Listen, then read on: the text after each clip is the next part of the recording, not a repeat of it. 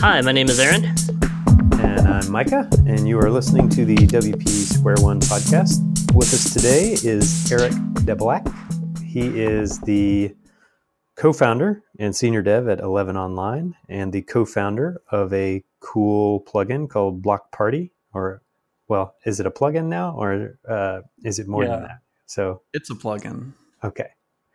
And when you say Block Party, that has nothing to do with the band, right? No. Okay.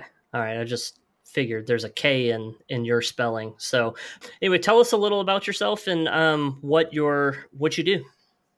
My company, 11 Online, was founded by myself and another person about 4.5 years ago. And we've done a lot of different types of work. Albuquerque is not a big market. So when we first got started out, we kind of took whatever we could get. So that included a lot of WordPress, but it also included web apps and various backends like Node and PHP and some Meteor work and Python work. As we started growing, there was another company who was our closest competitors really locally.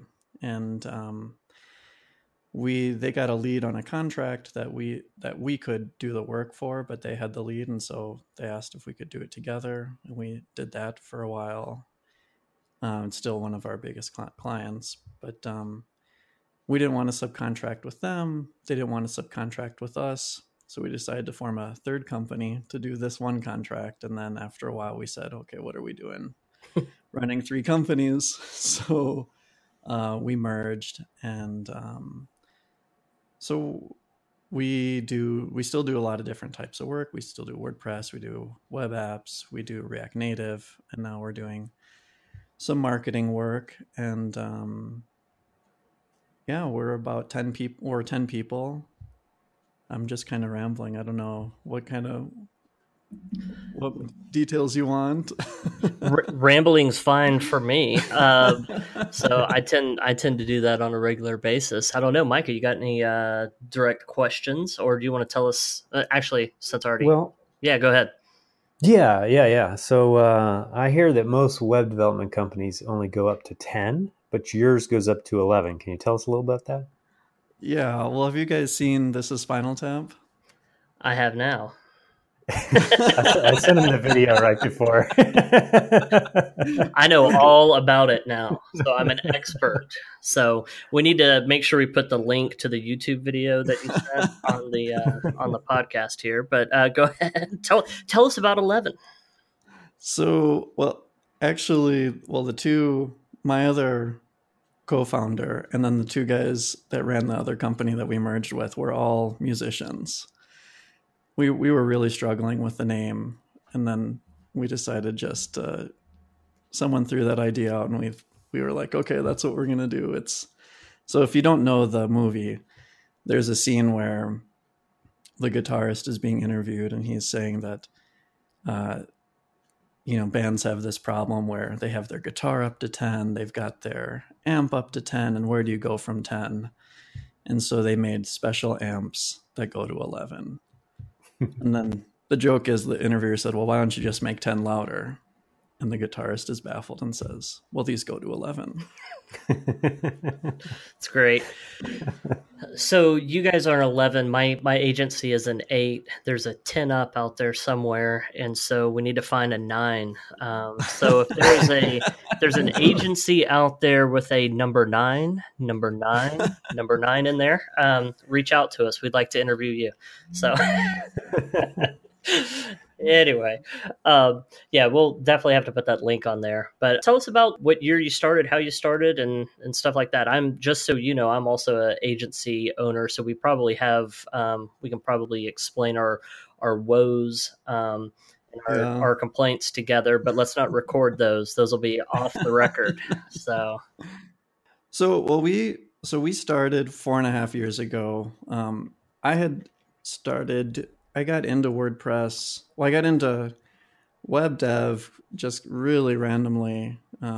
My dad is a serial entrepreneur, and he had a web developer that just disappeared on him. And I was in college, and of course, was happy to earn some extra money. So he said, okay, do you think you can figure this thing out? So I kind of got started with figuring out what needed to be finished with his website, making changes. That was using, I'm not even going to remember what CMS that was. But then we switched over and did a static website, and just using Dreamweaver. And then in 2003, 2004, I installed WordPress to use as a blog for my dad's site. And then in 2006, we moved the whole site over to WordPress. And I had done kind of over the years various sites for him, various sites for other people. And so in about 5 years ago, I was looking to change careers. And I had this experience with doing sites for people, but I had a lot of gaps in my knowledge. And Albuquerque at that time had just opened up a programming boot camp.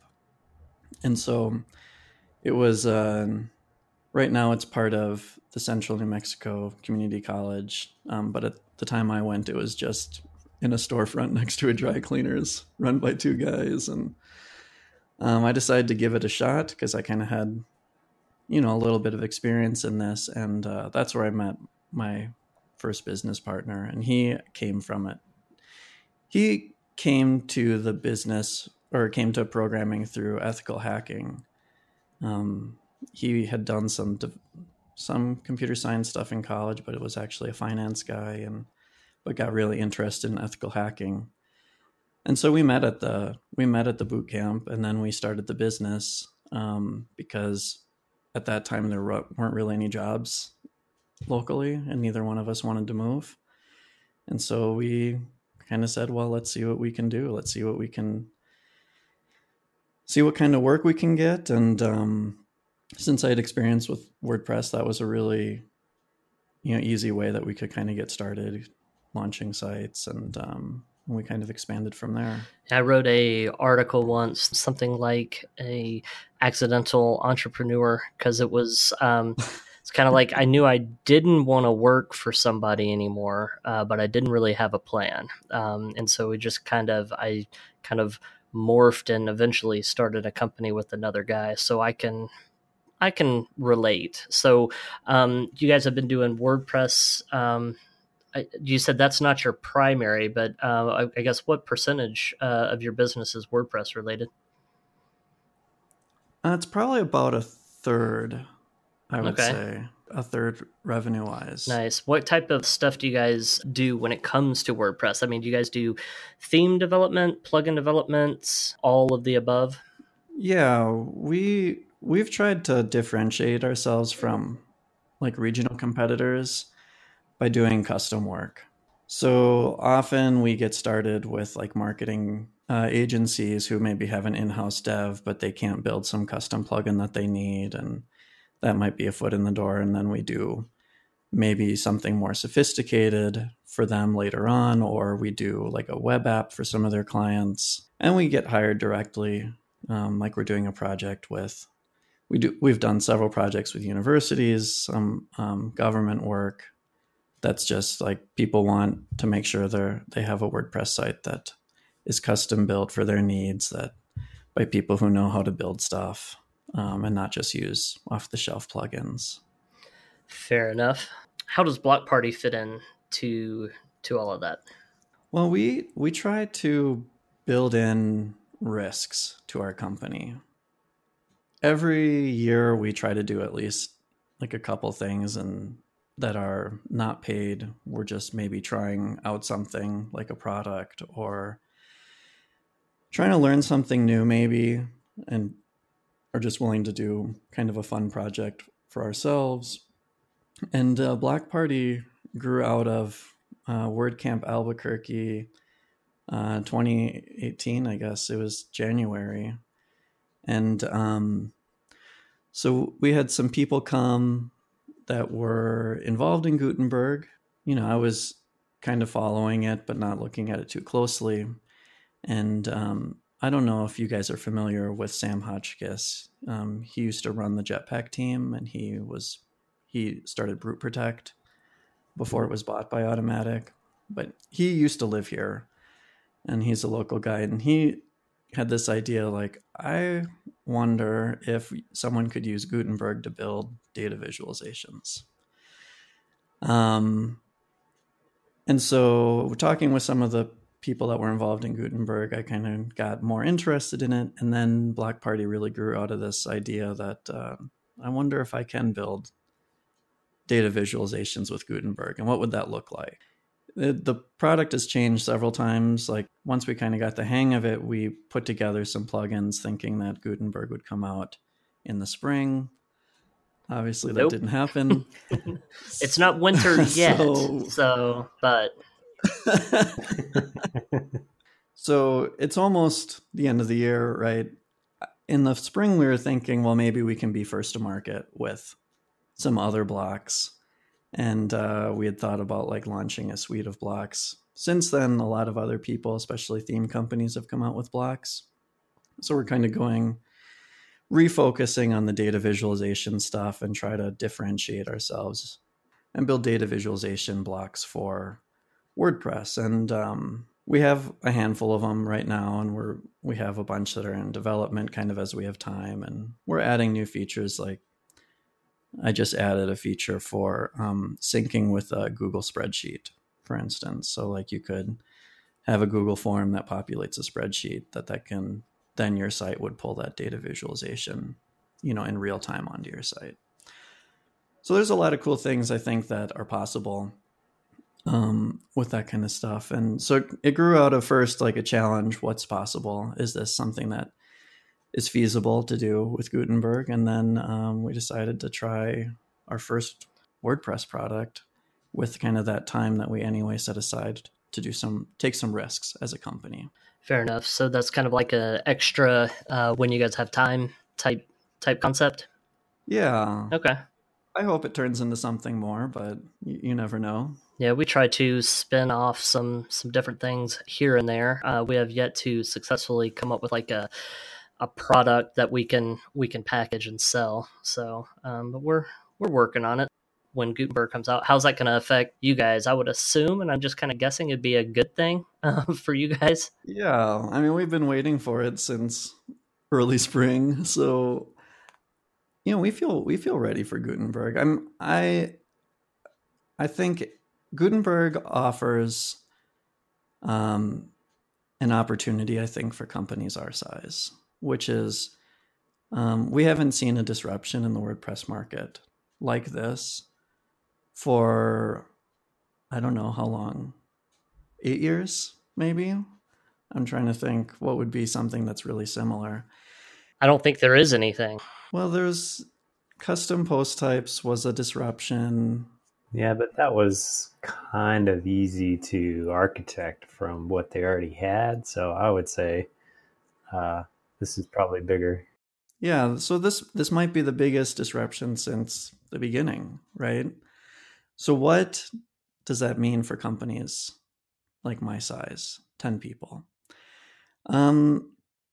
It's really hard to like enter market with an e-commerce plugin, right? It's infeasible, or a form plugin or an SEO plugin, because there's already these big players that make it very difficult, right? They have how many thousands of hours development on their product, how many thousands, hundreds of thousands, tens of thousands of sites use it, so that they already know the compatibility issues.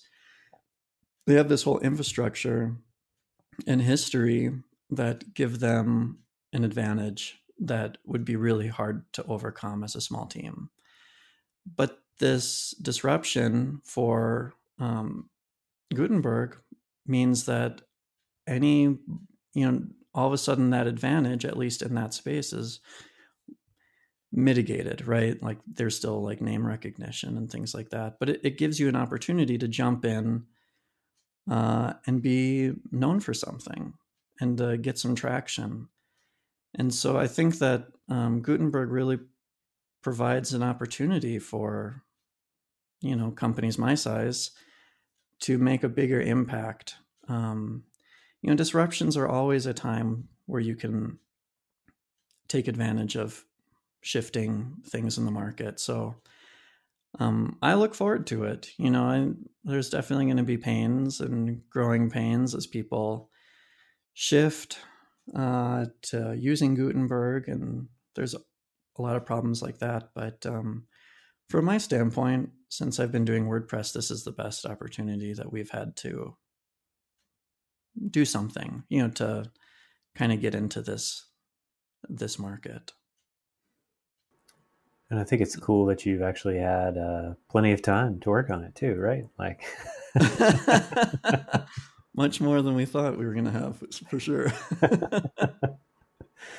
So yeah, I remember you showing me a while back your Block Party plugin, and so I haven't checked it out lately. But yeah, it sounds like I know you had a large number of different types of blocks, so it sounds like you've definitely honed in on the data visualization as well as integrations, which is pretty cool. Sounds interesting. And again, I think too, like I always look for ways to be different. And it became really apparent that the theme companies were all going to come out with, little like UI blocks, right? And can really compete with them, like with their market share and things like that. But are they going to build data visualization blocks? Obviously the market's smaller for that, but I am personally not a sports guy at all. I love playing sports, but I don't watch sports. But two of my business partners are just sports nuts. And, they are always on sites with graphs and charts. And, there is a market for that kind of stuff. And, will it be big enough for us? I think there's a lot of unknowns for us, but we did feel like this would be one area that we could differentiate ourselves. To be honest, I think a lot of the tools for working with bars and graphs and charts and things sometimes are even complicated as they exist in various places already. So I think the easier you can make it and the more accessible, I think that would probably go over really, really well. I'm just trying to think of, like taking a spreadsheet and actually generating, even in Microsoft Excel, a bar chart from data. There's a few steps. So being able to make it as simple as possible seems like a very good idea. So just for clarification, if you have some kind of data and you wanted to display it, what are the steps of that? Does that make sense? Yeah. So our blocks work right now, if you have data that you're just going to enter, you would put in key value kind of data in a table in the Gutenberg editor. And then you can do things like, if it's a pie chart, choose the color of the slice of pie. You can do an offset, things like that on a per like piece of data like scope. And then globally, you can do things like control where the labels are, rotate the pie chart, do a donut hole. Each kind of data visualization has different options.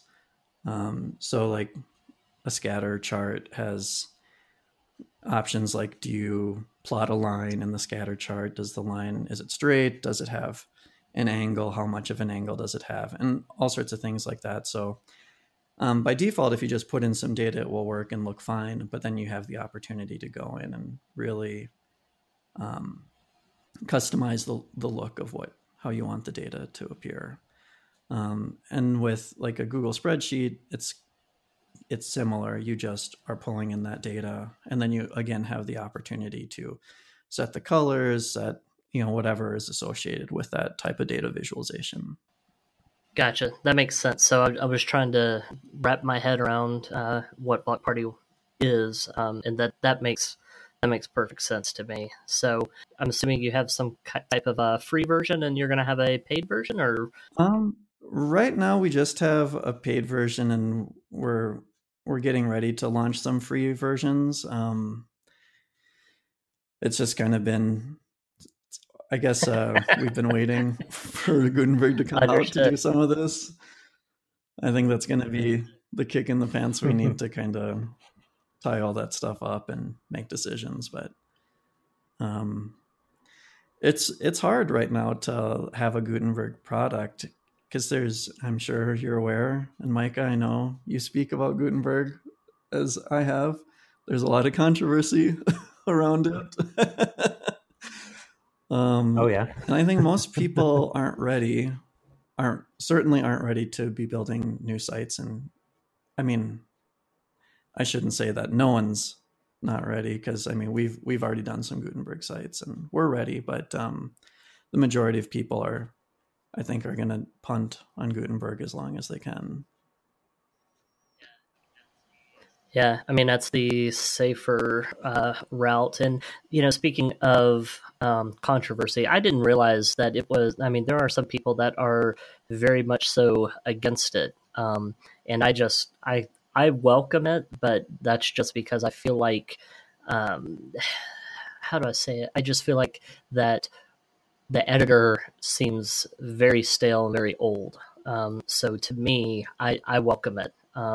The controversial people, I don't really know what the issue is. I know some people don't like the fact that, the library that it's based on and stuff like that. But to me, I welcome it.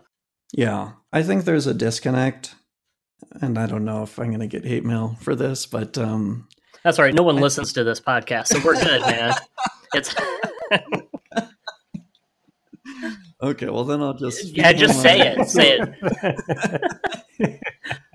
I think there's a disconnect in the WordPress space, or there can be a disconnect between who is the end user of the software. Like, am I the end user, or are my clients the end user?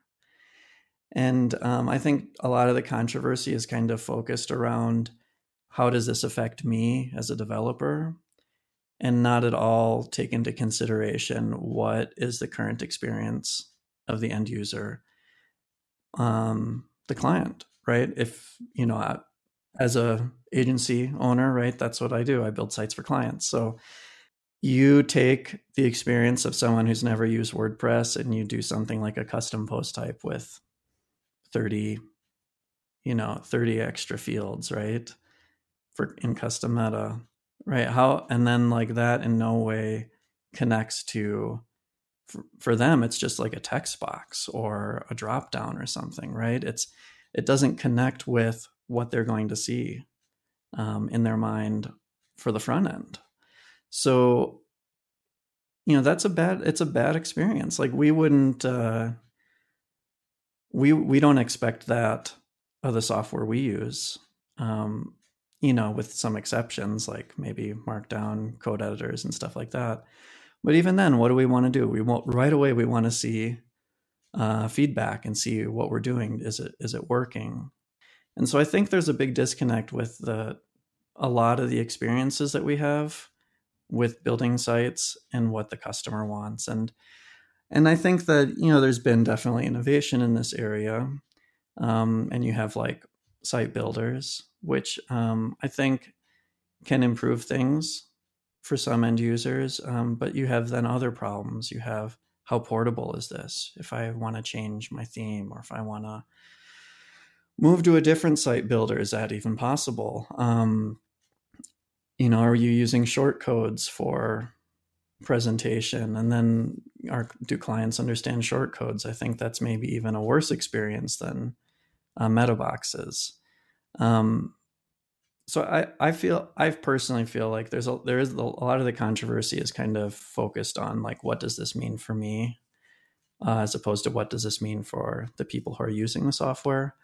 I think with one caveat, which is I think there is a very real and pressing concern with accessibility, because that does affect the people who ultimately use the software, right? So I think that's a valid criticism. I don't know. I don't know how you guys feel about that, but that's kind of my take. So what is your stance on or well, I mean, you've kind of said what your stance is on the accessibility, but in your opinion, like, how bad is it? The accessibility or Gutenberg? Yeah. I haven't tried it in a while. One of my coworkers and I we did, I don't know, I should have stayed more on top of this. We did do a PR in January. We had a contributor day for WordPress Albuquerque. And so we went through and like, we're saying, well, what can we do? Can we make a contribution? So we put in a PR to make what the gallery was at that time keyboard accessible. And it was, so I tested it then for keyboard accessibility, and it was not accessible. We put in a PR and there was like discussion around, well, should this also include drag and drop? And it's like, well, we kind of were focusing on keyboard accessibility, not drag and drop. And then it ended up not getting merged in because whoever was reviewing it wanted drag and drop. And, since then I haven't really tested it for accessibility.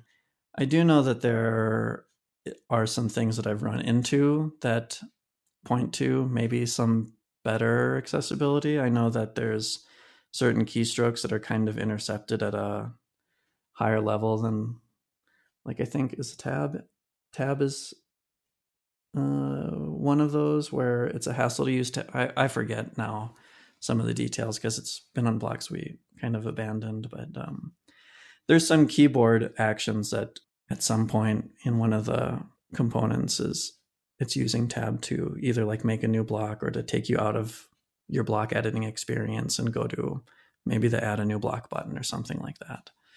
So I think there has been some improvement, but I haven't really done a thorough assessment since January. Cool. Yeah, I think I think a lot of the accessibility folks were frustrated because they would open tickets and developers weren't tackling them. And so, yeah, I think that's kind of where, kind of like you said, you ask for keyboard accessibility and you end up, somebody wants drag and drop. So I'm sure that's probably been a repeating theme that's annoyed some folks. And look, I mean, I'm sympathetic to the developers. We have one of our web apps it's a substance abuse intervention that's used by universities and healthcare providers. And universities have very strict guidelines on accessibility because they take federal money. And when we got our first university client, or our client got their first university client, we had to do a full accessibility testing suite, and we had to make sure that we were AA, whatever the acronym is for that. And it's really hard with a application. This was the application that we had was also React, and it's really hard to do some of those accessibility items because it's not like just the page renders and the screen reader needs to be able to read it, and you need to get to the next links with tab, and you have things popping up, and as things appear on the page, is a screen reader properly reading it? There's all these different, it's kind of a different, you need to have a different mindset when you're building an accessible application that has that kind of interactivity. So I know it's not an easy problem. Yeah. Until I was exposed to accessibility, if somebody told me I needed to make something accessible, I would have definitely not known how to do that. It's not until you actually play around with it, I think, and try to do things without using your mouse and try to do things without, looking at your screen even, maybe. That gets it's a whole different thing. It is. I have a lot of sympathy, especially for people who use screen readers. It's if you've never tried to use a screen reader, I recommend it, because like the amount of information that just comes at you and how fast it's read. Yeah. And it's like how, it must take a long time. But I guess we do the same thing with reading, right? We can we skim, we look for keywords. I'm sure that your brain kind of gets retrained to do that just with audio, but man, you must need some training. I mean, it must take a long time to get used to that, I would think. Well, if you listen to enough old movies where they talk really fast, then Yeah, I was gonna say I'm 41. I'm still not used to it. So, but maybe I'm like on the downside of this, where I'm just gonna get slower and slower and can't handle as much. But we'll see. Could get better. Could get worse. I don't know. But anyway, well, Micah, you wanna hit him up with a important question? Oh yeah, the most important question of the podcast and of the day, and maybe of the week. But it's early. It's early this week. Yet to be determined, I suppose, on that. So, yeah. So, question. So, if you were to start back at square one, what would you do differently? So, in other words, obviously, you said you kind of happened into business partners, happened into a number of things, but if you could go back and be a lot more intentional, what would you have done differently? I think I would have hired sooner. We waited a long time to bring on team members, and it kind of got to the point where it was really hard to bring. I mean, it got to the point where it was very hard to bring on people because we were really busy. I mentioned before that we took on whatever work we could when we first got started. So by the time when we made our first hire, we were doing WordPress, Python, React, Meteor, Node, and probably a handful of other things. And so, like, how do you hire for that? I mean, it's just like, it's crazy. But then also we were so overwhelmed with how much work we had that it was really hard to like bring someone on just in terms of time. Like, how do you train somebody? How do you get them used to like your practices? And so I think I think that's the mistake. One of the bigger mistakes we made is we waited too long, and I would have rather taken a risk and maybe paid myself less or whatever, and brought on someone when we weren't overly busy and doing too many different types of things. We've since cut back and streamlined and don't do so many different types of projects anymore, but you still need a lot of time just to bring someone on, and at least that's our experience. It's hard to find someone that's just like, okay, day one, you're ready to go and we don't need to tell you anything or show you anything, right? Well, that's good information, and I agree. I think we could probably have grown a little quicker if we had hired sooner. But it's difficult. You want to play it safe. Not go into debt. So makes sense. It's a scary step. I mean, it's still like scary to think that all these people depend on me. I mean, not just me, but me and the other partners, right? They have mortgages and families and, yeah. Food is good. Yeah. I get it. So, well, how can we get in touch with you if we needed to, like Twitter and websites and stuff? Twitter, like list those for Eric us. Debelak. I'm Eric Debelak probably everywhere, being one of the few Eric Debelaks in the world. I would think so. And then our site is 11online.us, and I'm Eric at 11online.us. So, and you can go to wpblock.party. Thank you, Mike. There we go. Yes. I'm very bad at self-promotion, so I'm glad you're around to help me out on that. I suck at it too, but I can help you promote yourself. So, yes. Awesome. Well, thank you for your time. I appreciate it. You're welcome. I'm happy to be a part of this.